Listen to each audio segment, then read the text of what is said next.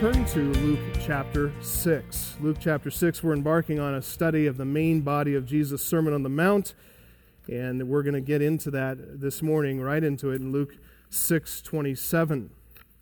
Last Sunday, as you know, we got a broad overview of the entire sermon, but today we want to drill down into the details. Starting with Jesus' opening imperative in verse 27, love your enemies. Love your enemies. This is about practicing the full extent of divine love. This is the way Jesus commands his followers to live, to practice the full extent of divine love. And so to get this in our minds, as we're in the habit of doing, let's start just by reading just a few verses here of this main section from verse 27 to 30. But I say to you who hear, Jesus says, love your enemies and do good to those who hate you. Bless those who curse you. Pray for those who abuse you. To the one who strikes you on the cheek, offer the other also. And from one who takes away your cloak, do not withhold your tunic either. Give to everyone who begs from you, and from one who takes away your goods, do not demand them back. And as you wish that others would do to you, do so to them. We might put a heading on that section of verses and summarize what Jesus is teaching right here in this way. This is about extending love for all, including enemies, and enduring all for love. And make no mistake, what Jesus teaches here is radical. Not just in our time and in our culture, but at any time and in any culture. This is radical. This cuts to the bone, really. It pierces us to the heart. Especially as we get into it more and more and unpack it, we realize we are very far from practicing this kind of love in any consistent, practical way. And we need to grow in it. We've been introduced to this kind of love through Christ, but we need to grow in this kind of love by the Holy Spirit. This is exactly the way Jesus loved us. In John 13, I want to show you something. If you turn over there to John 13, just by way of introduction, to show you that this is exactly, this kind of love, this radical love, is exactly the kind of love that Jesus shows to all people, and starting with his own disciples. If you look at John 13, I just want to show you something quickly as we get started. You may remember the scene there in John 13. It's the scene of the upper room where Jesus ate the Passover with his disciples one last time before the cross. John 13:1, it says, now before the feast of Passover, when Jesus knew that his hour had come to depart out of this world to the Father, having loved his own who were in the world, he loved them to the end. The end there is not just a reference to Jesus' final days on earth. It is the phrase eis telos, which means to the uttermost. He loved them to complete fulfillment, or to complete measure, full measure. And whom did he love? The text says he loved his own. And yet you remember that Judas Iscariot was there too, among the disciples, the other apostles, and Jesus washed his feet too. He washed his feet, dried his feet, served him, even though Judas had already betrayed Jesus to death. It says in John 13:2, the devil had already put it into the heart of Judas Iscariot, Simon's son, to betray him. And yet, verse 4, Jesus rose from supper. He laid aside his outer garments, taking a towel, tied it around his waist. He poured water into a basin, began to wash the disciples' feet, and to wipe them with the towel that was wrapped around him. Jesus loved his own. Jesus' own disciples were loved by God to the uttermost, to the full measure, and really to the salvation of their souls. Jesus' death was the most profound act of love, and it was a particular redeeming love by which he purchased them, and not, by the way, Judas Iscariot. That's why verses 10 to 11, Jesus said, you are clean, but not every one of you. for he knew who was to betray him, and that was why he said, "Not all of you are clean." And yet, Jesus loved his enemy too, didn't he? Jesus loved his own to the end, to the uttermost, and yet on a temporal and a superficial level, there was no discernible difference between the way Jesus treated his own and the way he treated his enemy, the one who betrayed him, the one who handed him over to death.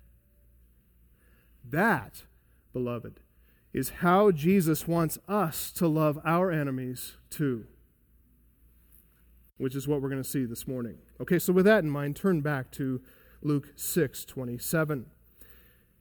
Just to set your expectations, we're only going to be able to cover 2 of these 4 verses today. So today is really a part 1. We'll have to wait for part 2. But I want you to think of this section not as a part 1 and part 2, but as a whole unit. If you'll allow me, I'll preach for 3 hours. Would that be not okay? Because we have Sunday schools and kids and things like that to think of. But I don't want you to think of this as a 2-part thing. I want you to think of the section as a whole and try to keep these sermons and this mess, all this connected and joined together in your mind, because this is a single unit. For today, though, just for practical considerations, I'm going to divide that section in half. We're only going to cover verses 27, 28. This is verses 27, 28. This is a single verse, or a single sentence, I should say, in the Greek. A single sentence with 4 imperatives: love, do good, bless, and pray. And all 4 of those imperatives, all 4 of those commands, that's how we're to love our enemies. Let alone our friends, our acquaintances, anyone else who qualifies in this broad definition of neighbor. This is as old, really, as Luke 19:18, which codifies the divine ethic: you shall love your neighbor as yourself. That is the summary command about all of our interactions, all of our relations on a horizontal level with all mankind. Love your neighbor as yourself. Here in the New Testament, though, from the lips of the incarnate Son of God and portrayed in his perfect life of sacrificial love, we see the full extent of that ancient ethic: love your neighbor as yourself. What we discover is that the definition of neighbor is much broader than we would assume. It's very broad.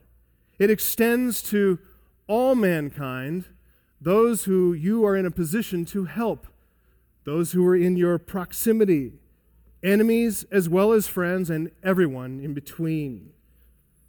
Now, if we break down Jesus' main point, as I said, it's a single sentence, spans 2 verses, but we see 4 simple clauses there, each one with a subject, a verb, and an object.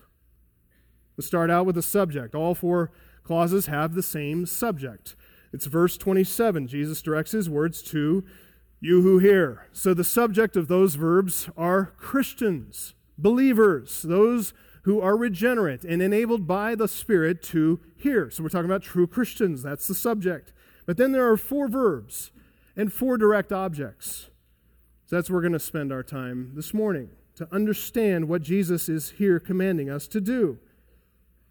And we recognize how counterintuitive this is for us as fallen human beings. But I want to make a quick footnote to that. It is counterintuitive to us. This is not something that's natural to us. It's something foreign. It's something we need to learn. But I want to say quickly, by way of footnote, that it's not counterintuitive to being human. Why? Because Jesus is fully and perfectly human. He has come in flesh, full humanity, full deity, but full humanity to demonstrate to us what God designed and intended humanity to be. It's in Christ. That's what he wants us to be. And it's only those who are in Christ who are enabled by God, by the Spirit, to do that. Jesus' life of love shows us what God intended humanity to be.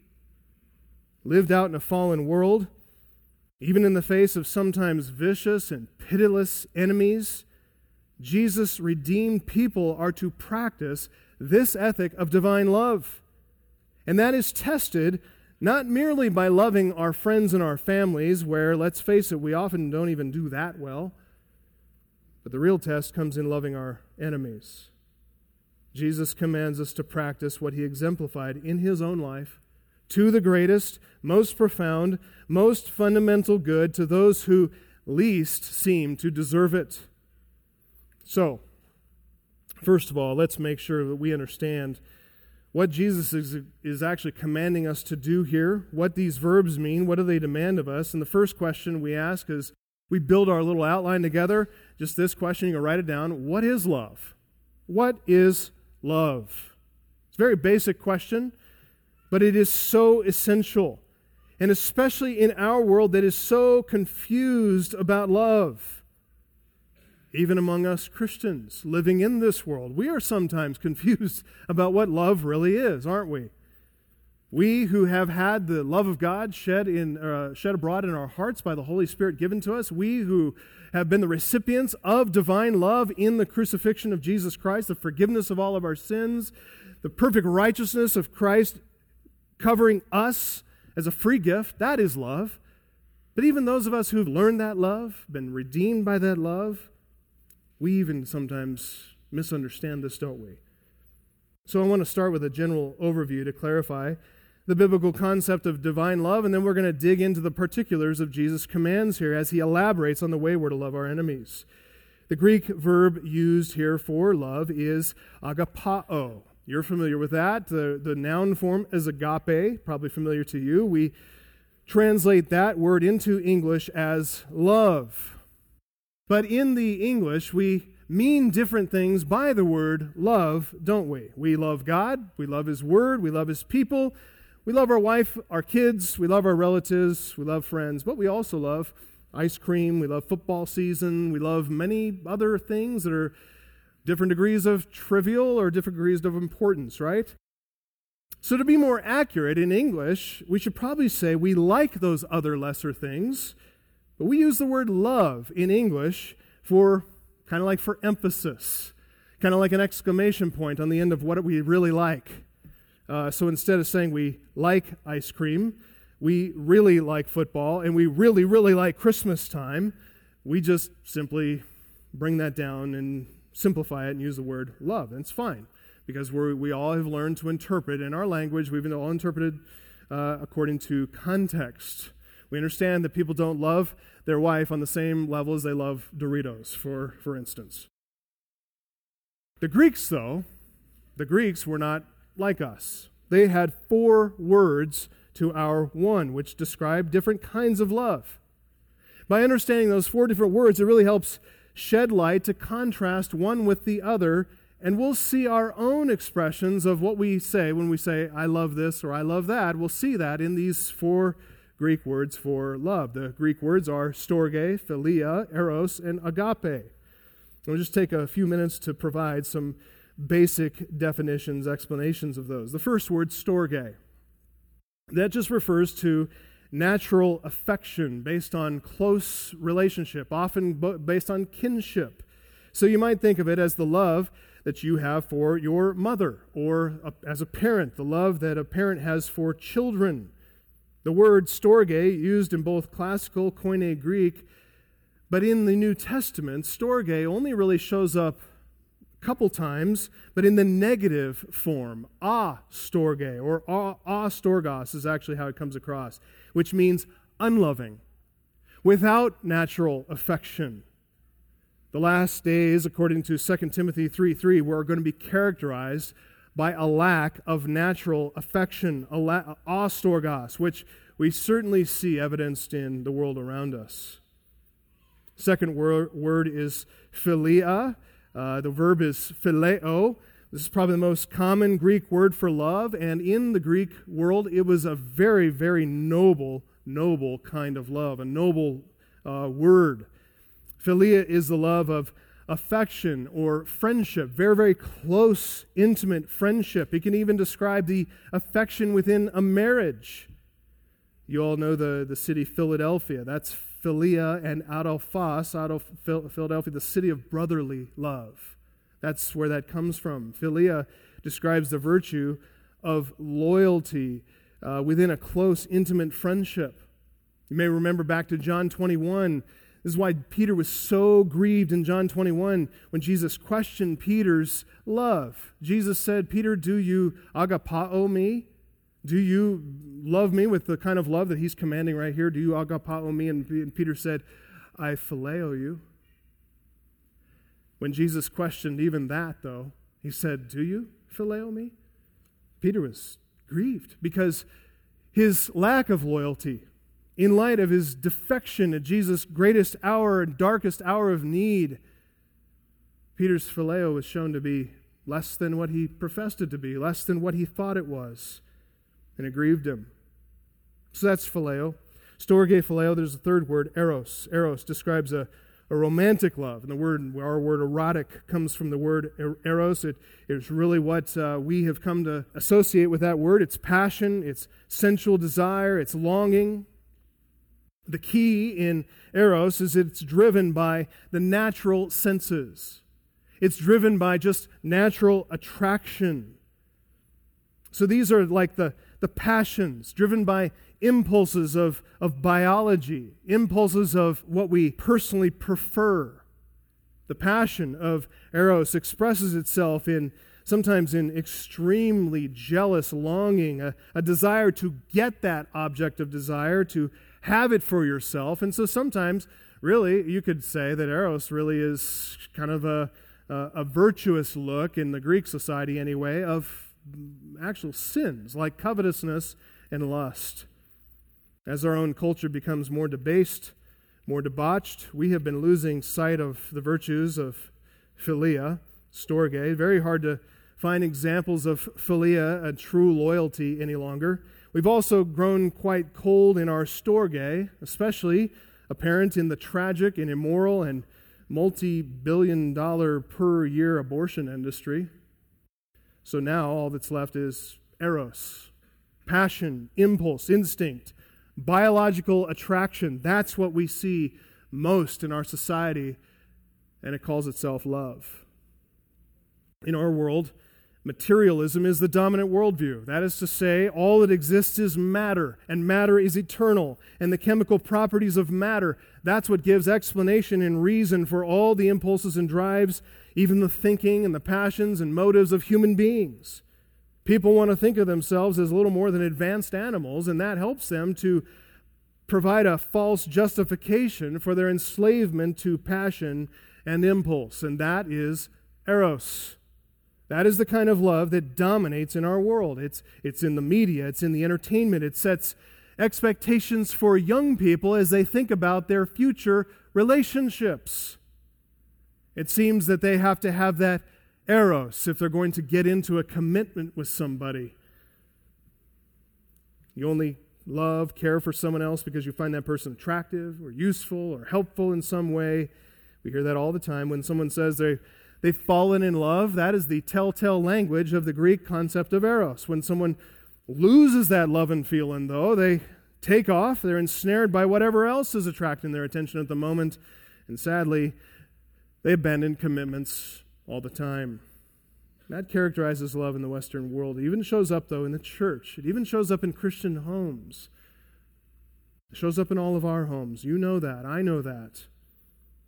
And what Jesus here teaches here corrects all of that. It confronts it, it provokes it, it reveals it, lifts it to the surface so we can look at it and see it in all its ugliness, and we can actually pursue the final Greek word, which is agape, which is here in our text. The Greek word for love that Jesus uses here, it's very different than eros. And in fact, it's almost the exact opposite. It's agape. It has nothing to do with biological attraction or romantic feeling.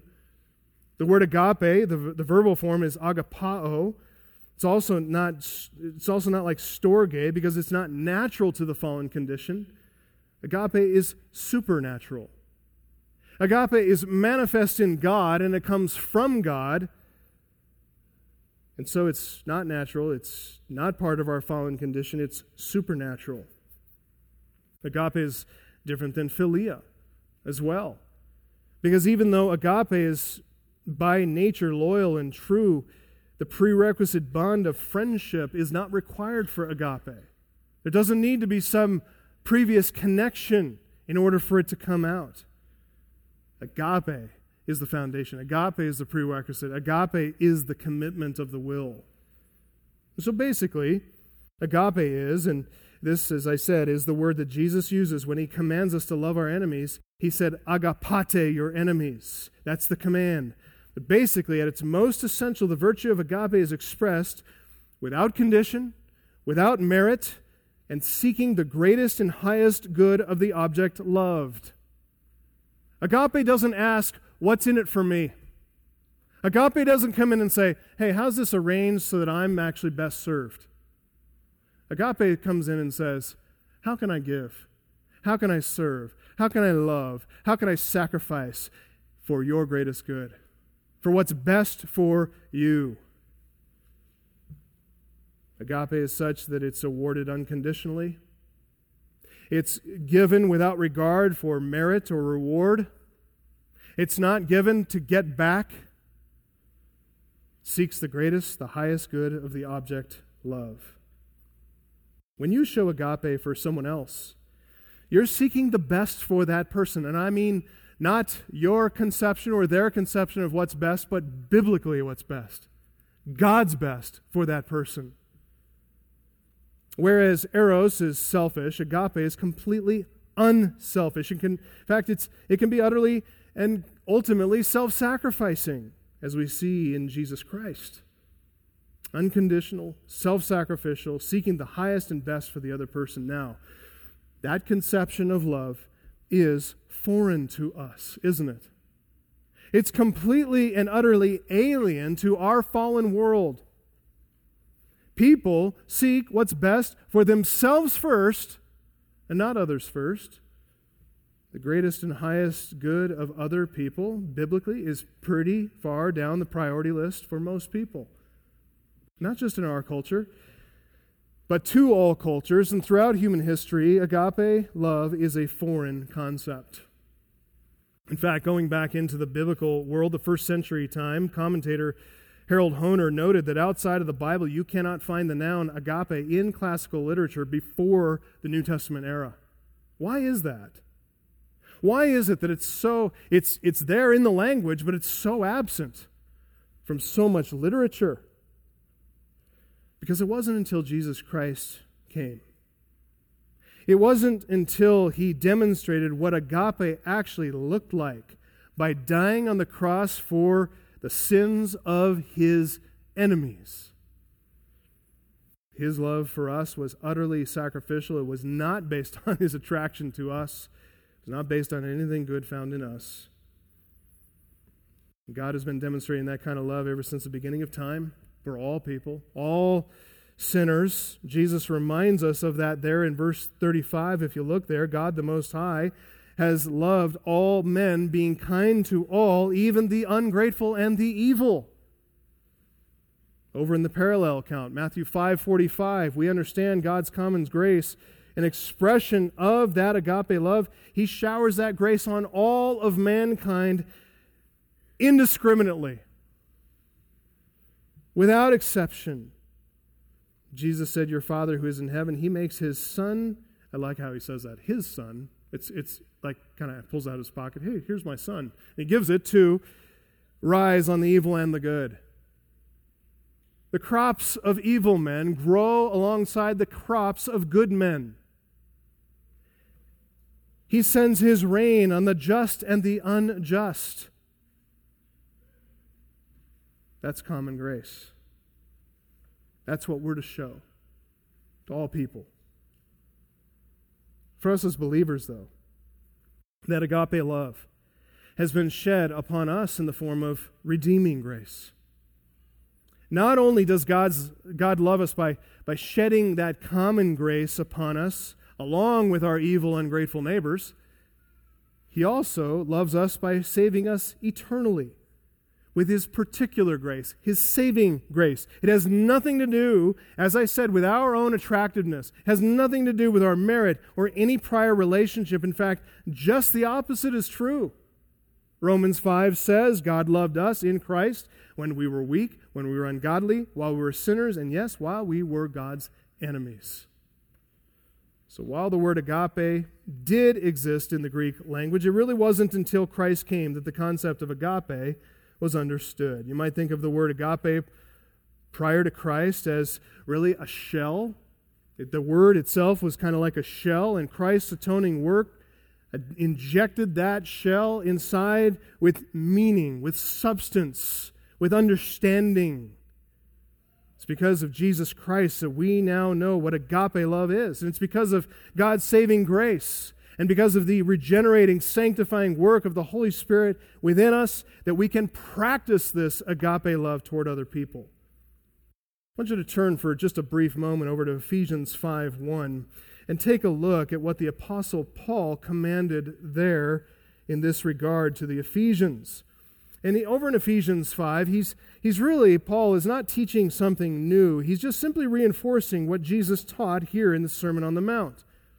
He writes, Ephesians 5:1 and 2, "Therefore, be imitators of God as beloved children, and walk in love."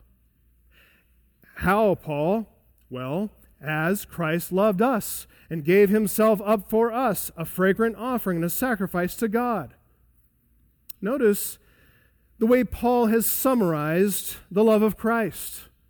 We're to walk in love as Christ walked in love, as Christ loved us. How did he do that? 4 things we see there. First, he took action. Christ loved us and gave. Giving is a part of love. It's active. It's action-oriented. Secondly, he sacrificed. What did he sacrifice? Christ gave himself up.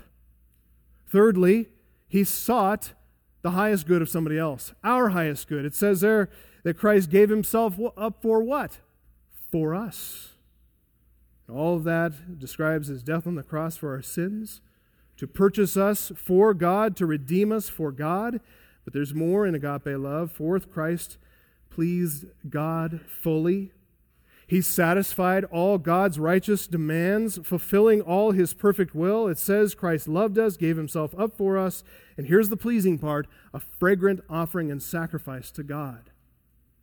That's Old Testament language. That's the language of sacrifice. It alludes and points to the sacrifices offered to God on the altar.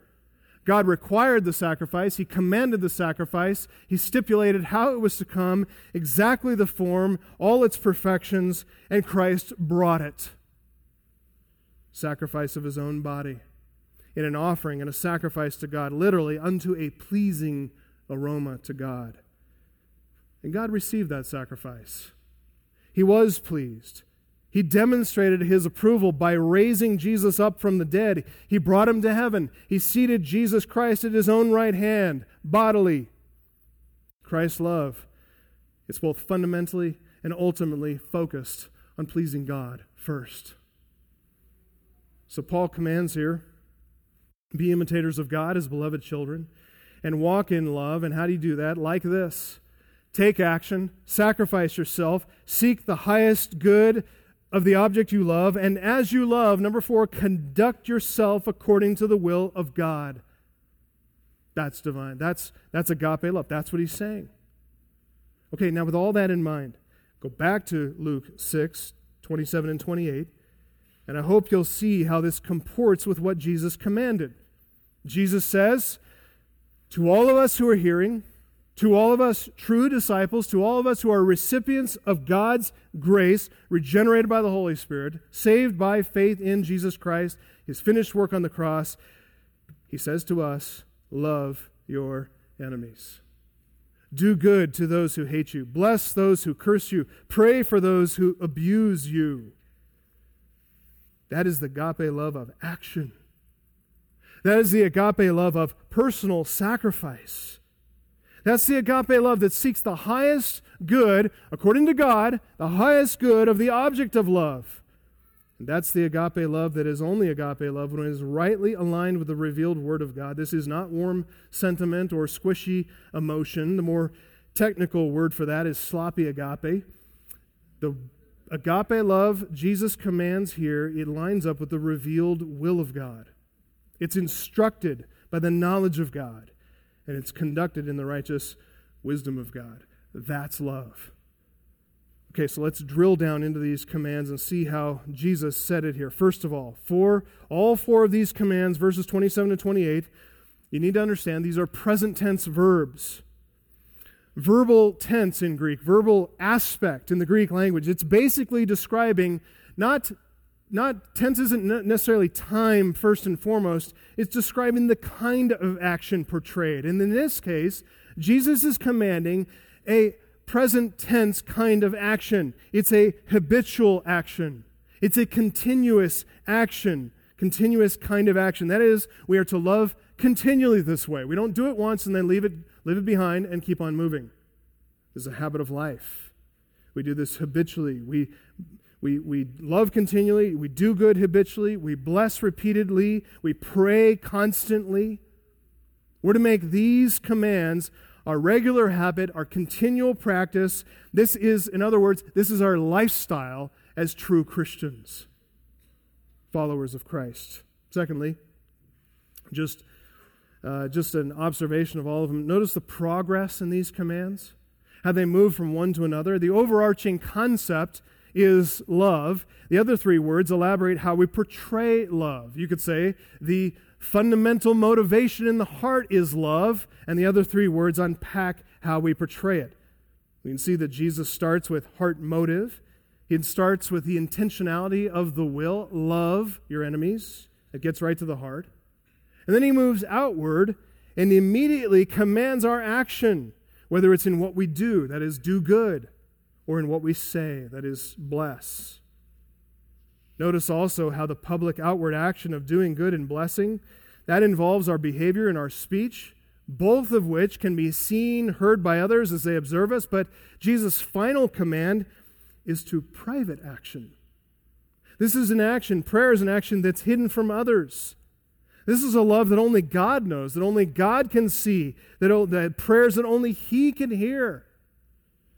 Prayer is what truly brings love to its fulfillment and its culmination as we combine our action and our words of blessing into the regular habit of intercessory prayer for others. And oh, by the way, intercessory prayer for your enemies.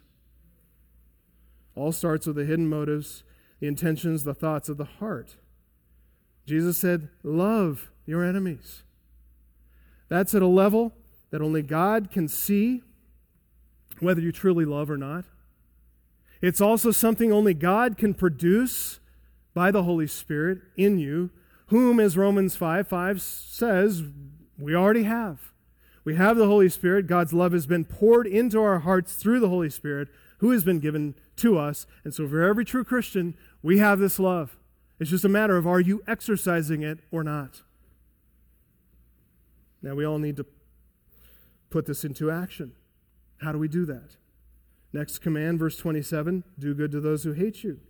Do good. Practicing the love Jesus commands not only involves the cooperation of our thoughts and our wills, it moves outward. It comes outward. If it stays internal and doesn't move outward, you know what? It's not this. It's not true love. It must come outward. It makes demands on our actions as well. James explains that. He says, what kind of love is it that sees someone in need and says, oh, go in peace, be warmed, be filled, without giving that person the things needed for the body? What good is that? It's not love. That's the cruelty of utter indifference. Not only that, but it's made more hideous because it's dressed up in religious language. Go in peace, my brother, be warmed and be filled while you make your way over to the restaurant when this person's starving.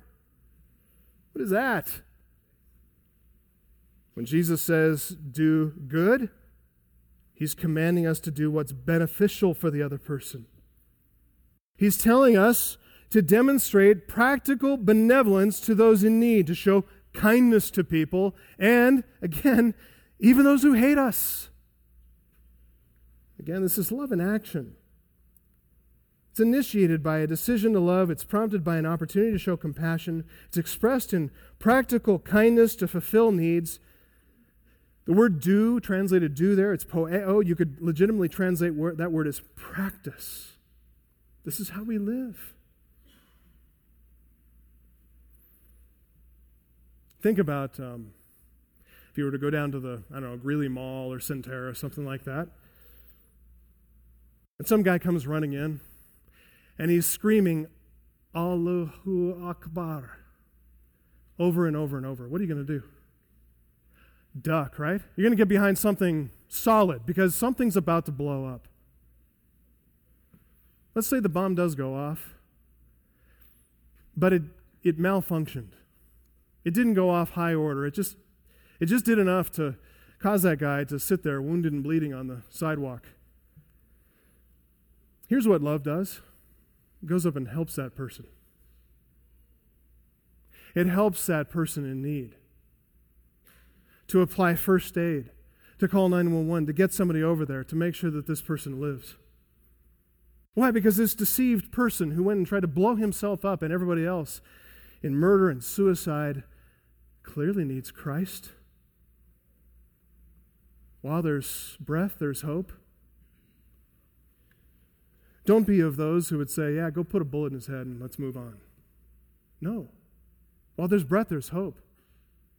And that act of kindness could open up the doorway for you to bring the gospel to that person.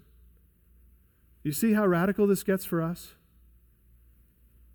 Again, this command is to love neighbor, including that guy who just tried to blow you and everybody else up, hurt himself doing so. It's as old as Leviticus 19:18, you shall love your neighbor as yourself.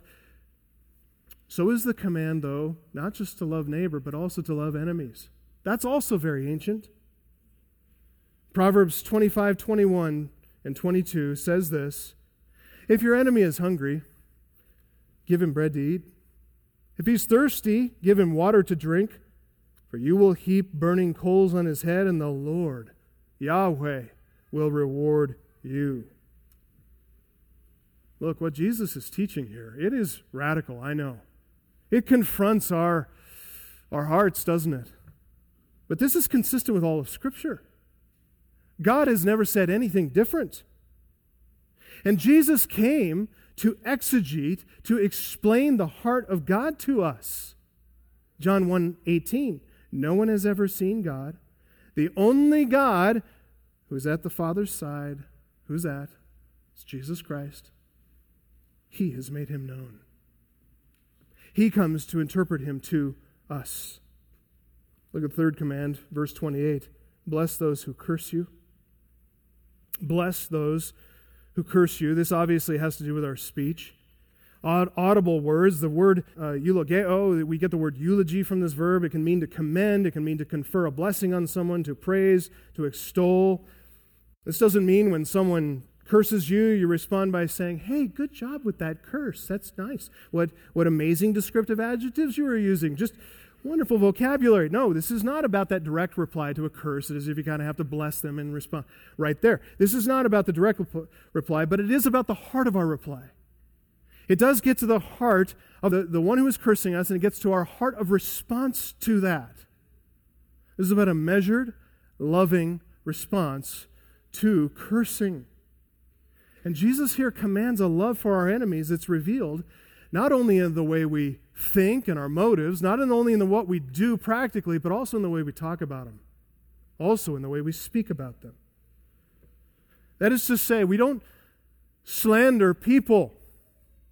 We don't backbite. We don't gossip behind their back. We don't wish them ill. Instead, when we speak to others, we bless those people. We speak graciously. We don't tell lies. We don't sugarcoat the evil that they do. We don't sugarcoat the curses of our enemies. We call it what it is, but we don't join them in reviling speech. Rather, we speak words of blessing. We speak as those who are asking God for a blessing upon those who curse us. That's the idea of blessing in this context. But here, eulogeo has to do not just with blessing others, but actually asking God to bestow a blessing, a favor on somebody else, as in to grant this person a blessing. That's the idea. And our love for enemies is expressed finally there in prayer. This takes us to the final command, verse 28, and this honestly really does confront our self-centeredness. Jesus here in this whole section intends to replace our natural selfishness with supernatural love. And that is most evident in our prayer life. Verse 28, pray for those who abuse you. Look, our spiritual maturity or our spiritual immaturity is evidenced most clearly in our prayer life. Our prayer life is something really only God can see clearly, but something we know if we'll assess ourselves honestly. We know we're loving others when we stop and entreat God on others' behalf. If we make others a regular part of our prayer life, when we act as intercessors, mimicking Christ's intercession for us, when we do that for others and for our enemies in particular, look, that's how we know we're walking in love.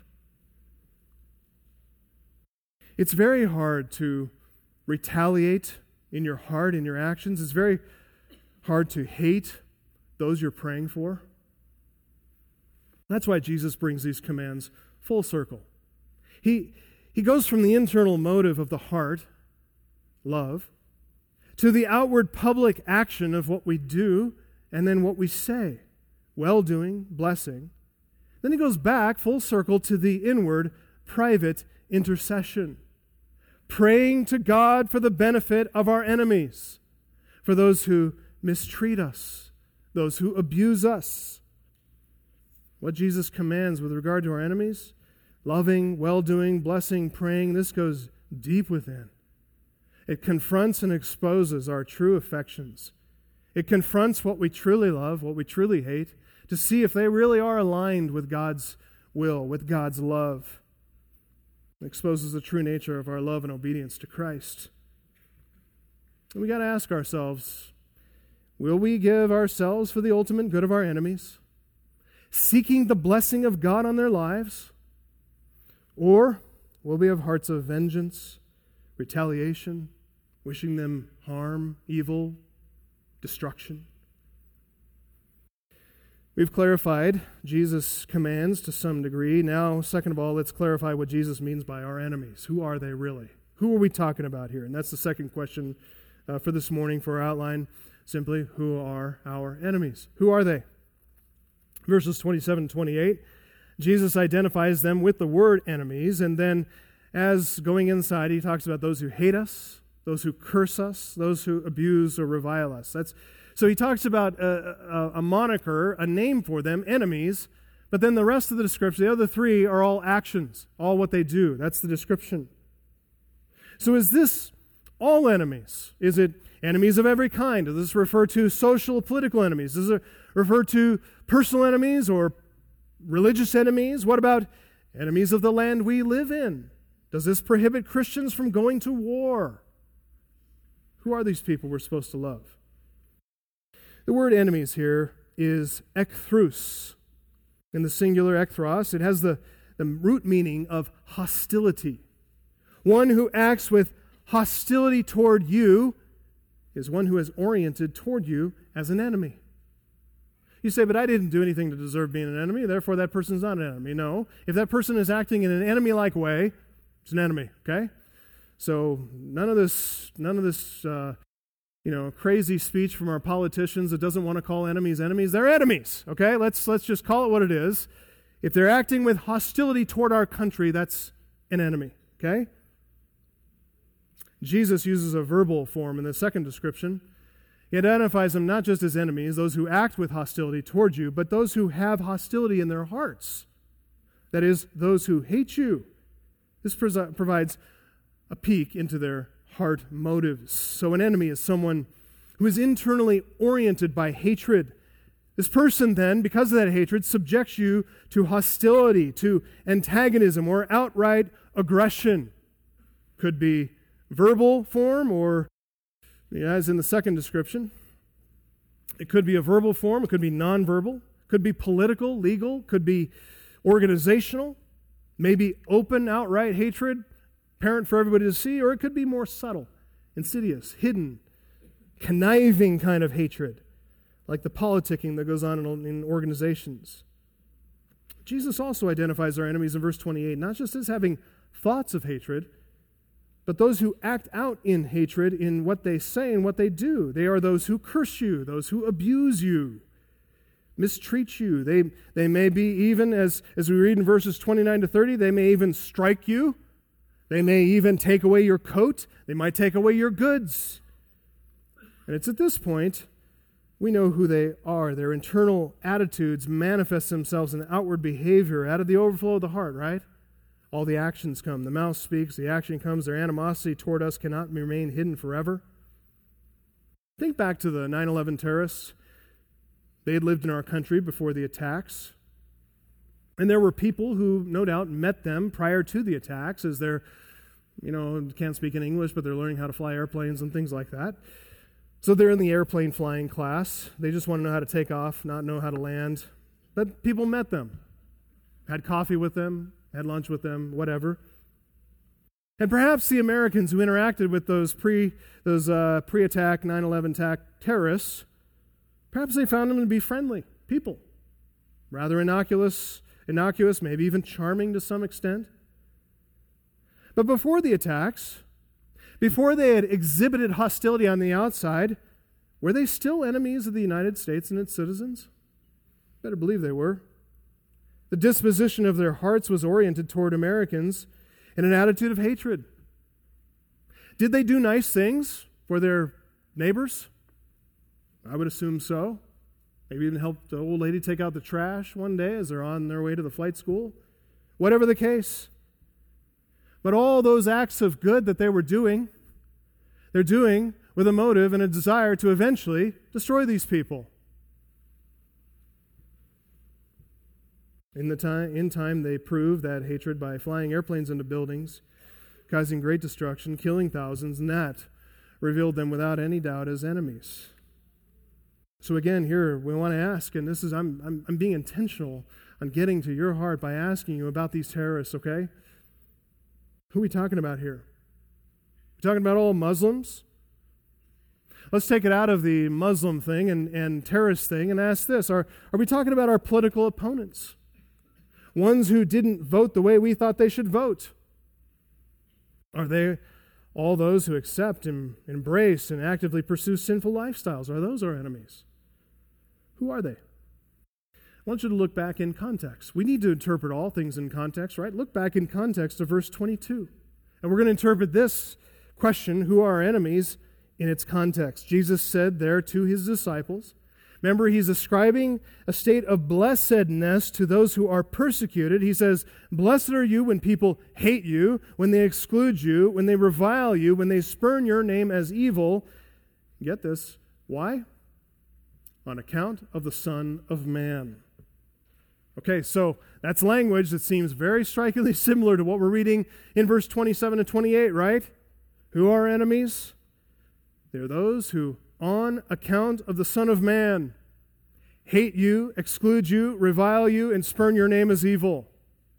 They are those who marginalize, ostracize, slander, undermine, attack, or persecute. They are those who, on account of the Son of Man, punch you in the face, take your clothing, take your goods and your properties. Now, could those people be religious enemies, enemies of the Son of Man, because they're enslaved to false religion like Islam, like terrorists who want to imprison us or cut off our heads? Sure. But how often do you meet one of those in your day-to-day life? Could these people be the cultural progressives?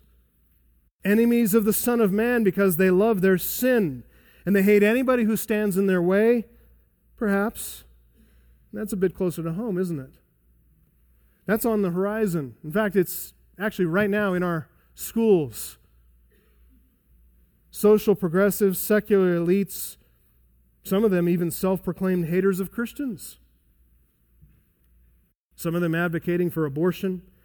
They see Christianity as an impediment, as a throwback to ancient, foolish days, unenlightened times. Christianity is an obstacle. It's something to free your mind from. Some of them are angry feminists. They hate Christianity because they believe it promotes male patriarchy and domestic abuse. Increasing number of Americans see Christianity as an obstacle to their idea of individualism. They believe that's what is guaranteed to them in the Constitution of the United States, the right to life, liberty, and the what? the pursuit of happiness. Whatever makes me happy, don't get in my way. So they want all Christians silenced so they can pursue all manner of evil, sexual impurities, perverted behaviors, fornication, easy, no-fault divorces, LGBTQ, whatever initials, lifestyles, transgenderism, homosexuality, transvestitism. Nothing is withheld. They don't want anything to be held back from them. And there's a columnist, op-ed writer for the New York Times named Frank Bruni. He published a recent article, the worst and best places to be gay in America. He quotes one woman in the article, a lesbian from Tyler, Texas, who testified. She said, "I came out at 60, and I was told I could no longer hold any positions of leadership in my church. I am or was a Southern Baptist." In an earlier article, 2015, Bruni wrote, it's called Bigotry, the Bible, and Lessons of Indiana. Bruni signaled the need to change that kind of attitude that would marginalize and kick out a woman like that out of a Southern Baptist church. He cited one source for his article, a man named Mitchell Gold, who is a gay philanthropist who founded an advocacy group for LGBT people. Mr. Gold told Mr. Bruni, quote, "Church leaders must be made to take homosexuality off the sin list," end quote. Is it possible that in an effort to make us take homosexuality off the sin list that we will have to forfeit property, pay fines, or something worse? Will we be subject to hate crime laws, which try to make certain biblical passages or faithful interpretations of certain biblical passages off limits from the public preaching of the Bible? Could happen.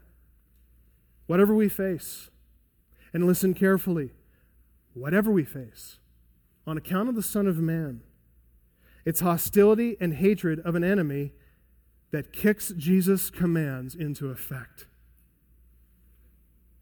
The more hostile they are, the more it reminds us, oh yeah, go back to the guidebook. What does the guidebook say? Love your enemies. Love them.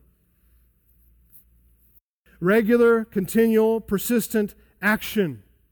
Loving, well-doing, blessing, and praying. And doing it from the heart. Doing it in public and in private, in our minds and thoughts, and also with our actions and our words. We're to love them, never to hate them. Never to hope for their demise. This is what the Good Samaritan in Jesus' story did for the man who was beaten and left to die. He saw before him an ethnic and cultural enemy, but a man who was in need. That's how he saw him. He saw him as a fellow human being in need. And he responded with active love, agape love, helping someone in need. This is what Paul commanded us to do. Romans 12:14, "Bless those who persecute you, bless and do not curse them."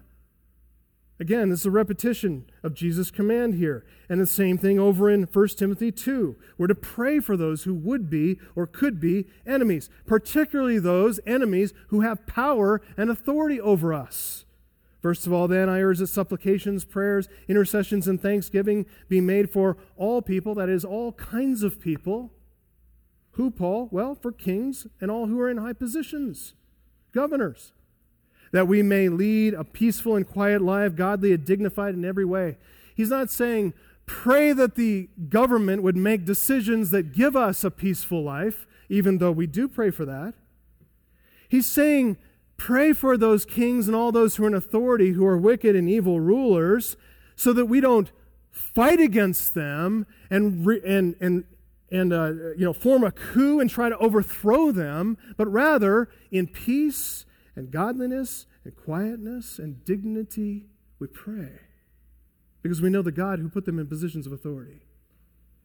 This is good. It's pleasing in the sight of God our Savior, who desires all people, that is, all kinds of people, to be saved and to come to knowledge of the truth. John Stott, cites John Chrysostom, a 4th century pastor, one of the early church's most powerful Bible expositors. This is the quote: "Chrysostom saw this responsibility to pray for our enemies as the very highest summit of self-control." It's also the highest summit of love for our enemies, to pray. Whoever we come to identify as our enemies, the enemies of Christ, the Son of Man, Doesn't really matter. As Christians, we're to love them. We're to love them most profoundly when we long for their salvation. Long for their salvation. Jesus prayed for those who crucified him. Father, forgive them, for they do not know what they do. Now that we know what love is and who our enemies are, how in the world are we to do this? Really, frankly. How are we to do this? It's not in us. That's the first thing. Yes, it's not in us. It's in God. He placed it in us, and we can do it because He has placed His Holy Spirit within us. He's given us a new nature, a nature that can respond to the Holy Spirit. So third, final question, how do we love our enemies? How do we do this? How do we love them? First, we start off by remembering that at one time you also were an enemy of God, and God loved you. Romans 5:10 says, while we were enemies of God, same word, ekthroi. That's that word ekthros, enemies. Even in that condition, God reconciled us to Himself through the death of Jesus Christ. That's love. We like it when it's expressed to us. Second, remember that you're eternally loved by God and you will never fall away. Jesus has ascribed the condition of blessedness to you because you possess the kingdom of heaven, verse 20. You're going to be satisfied and laugh one day, verse 21. You'll be rewarded, verse 23, and rewarded handsomely, verse 35. You're going to be numbered with the prophets of old. You're going to be proved to be sons of God who demonstrate the mercy of their Father in heaven on earth. Look, armed with that knowledge, you can have confidence in the face of anyone who would orient themselves to you as an enemy, who treat you with hostility. Why? Because you're backed by God. Third thing, how do we practice this? Remember where you once came from. Remember that you will never fall away. God holds you. Thirdly, remember that this is a command, not a suggestion. This is God's will for you. That you would demonstrate love even for your enemies. Even those who are enemies of the Son of Man. You love your friends too, everyone in between. There's an argument from the greater to the lesser, okay? But love for enemies defines the outmost limits of those who might be defined as our neighbors. We even love God's enemies, and in so doing, we prove to be Christ's true disciples. There is no concern for man-pleasing here, no fear of man. Rather, in the fear of the Lord, with an eye to pleasing Him, we obey. We obey this command from our Lord. We reach out toward enemies, haters, revilers, abusers. We reach out to them with love. God always has your back. He will always take care of you, even if it doesn't go well, even if it results in more hostility. In fact, there's no fear at all under the protection of God. We don't play the victim as enemies come at us, but rather we take the offensive. We pursue, this is interesting, we don't retaliate in kind. We retaliate against them, but in love. We retaliate for them in love by doing good, blessing them, praying for them. It's impossible. As we said, it's impossible to hate or be embittered against those whom you love. Do good, bless, and pray. This kind of love this world has never seen. So how do we do this? Remembering we're once enemies, God loved us. Remembering we're eternally loved by God, absolutely safe in His love. And also being mindful that this is a command from our Lord. A Lord we want to please, a Lord who gave Himself for us. Let me add some encouragement to this. Number 4, how do we do this and love our enemy? You're going to succeed in loving your enemies when you remember that God's blessing rests upon you when you suffer for the sake of the Son of Man. Peter wrote to a persecuted church, suffering under the growing hostility of Rome and led by a madman, Emperor Nero. Here's what he told them: Beloved, do not be surprised at the fiery trial when it comes upon you to test you as though something strange were happening to you. Listen, if it goes from bad to worse, as it's doing in this country, let's not be shocked. Let's not be shocked. That's what Peter's saying. Rejoice, though, insofar as you share Christ's sufferings, that you may also rejoice and be glad when His glory is revealed. If you're insulted for the name of Christ, you're blessed. Why? Because the Spirit of glory and of God rests upon you. So good to hear. We shouldn't be surprised. We should expect it.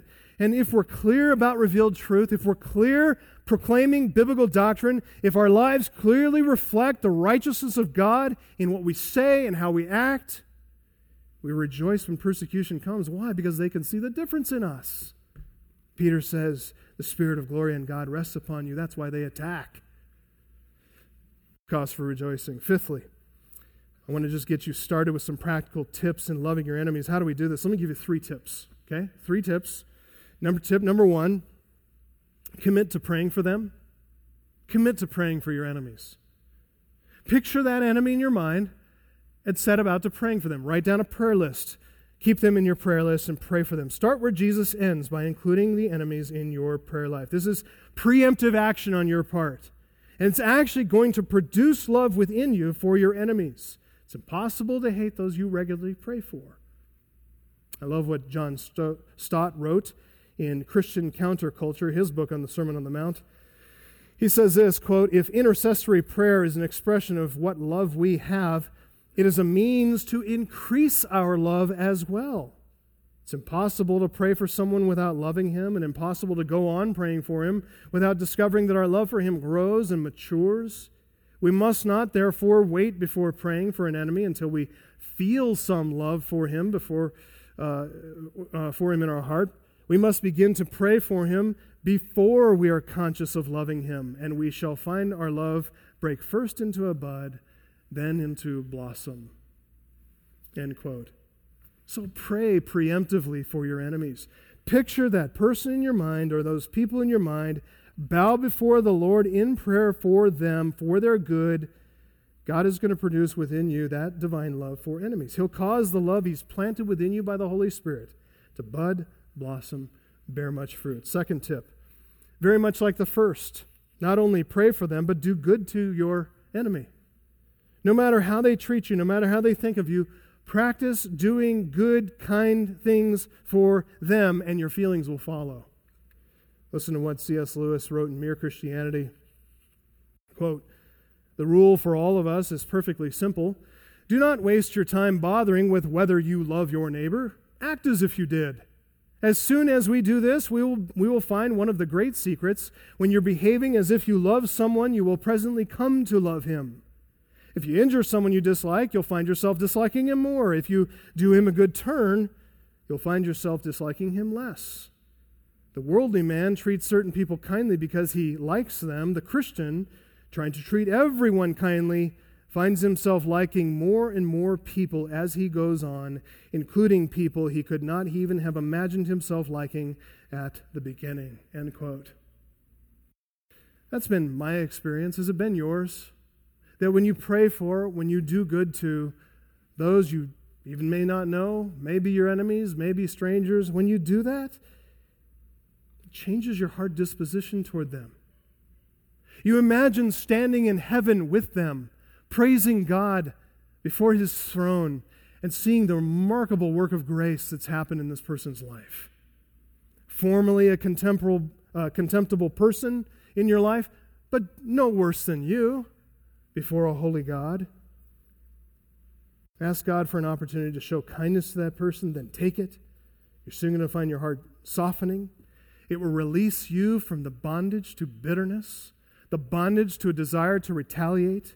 You'll enter into glorious freedom of Jesus Christ and great power of love that overcomes even enemies. Can I give you a third tip? Share the gospel. If you love your enemies, share the gospel with them. God is holy. They are not. They're sinners, and they stand condemned before His holy law. But God has been gracious to send Jesus Christ to show them love even while they're His enemies, that they might be saved, having all their sins taken away, all His wrath completely satisfied in the sacrifice of Jesus Christ. By repentance and faith, they too can know Him as you do, be reconciled. Wouldn't you like to see that for all your enemies? That they be transformed into immediate friends and brothers and sisters and fellow worshipers of Jesus Christ. Well, that's verses 27 and 28. Now we know who our enemies are, what loving them means. We got to realize that loving our enemies doesn't always result in our singing Kumbaya together, does it? Our love, our well-doing, our blessing, our praying for them doesn't necessarily result in their conversion, unbelievers falling down before us on their knees. "Good sir, what must I do to be saved? Your love is so remarkable. Tell me more." They don't do that all the time, right? And that's what our Lord tells us about next, as he helps us to anticipate the reaction of enemies, often to the outstretched arms of love. The outstretched hand of love, they bite. It's sometimes very vicious. They don't exactly warm up to us. To the one who strikes you on the cheek, offer the other also. From one who takes away your cloak, don't withhold your tunic. Give to everyone who begs from you. From one who takes away your goods, don't demand them back.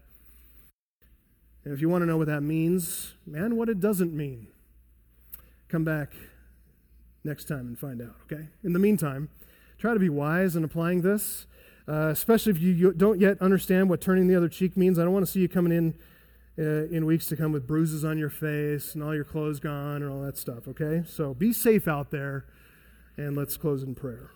Heavenly Father, we want to thank you for Jesus Christ, this fullest expression of your love for all humanity and your people in particular.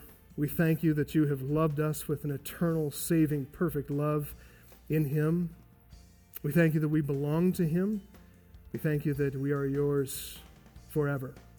We pray that you give us boldness, humility, meekness before the unsaved world especially, but even before our friends and acquaintances and fellow believers. We just pray that you would help us to practice this kind of love we've learned about from our Lord.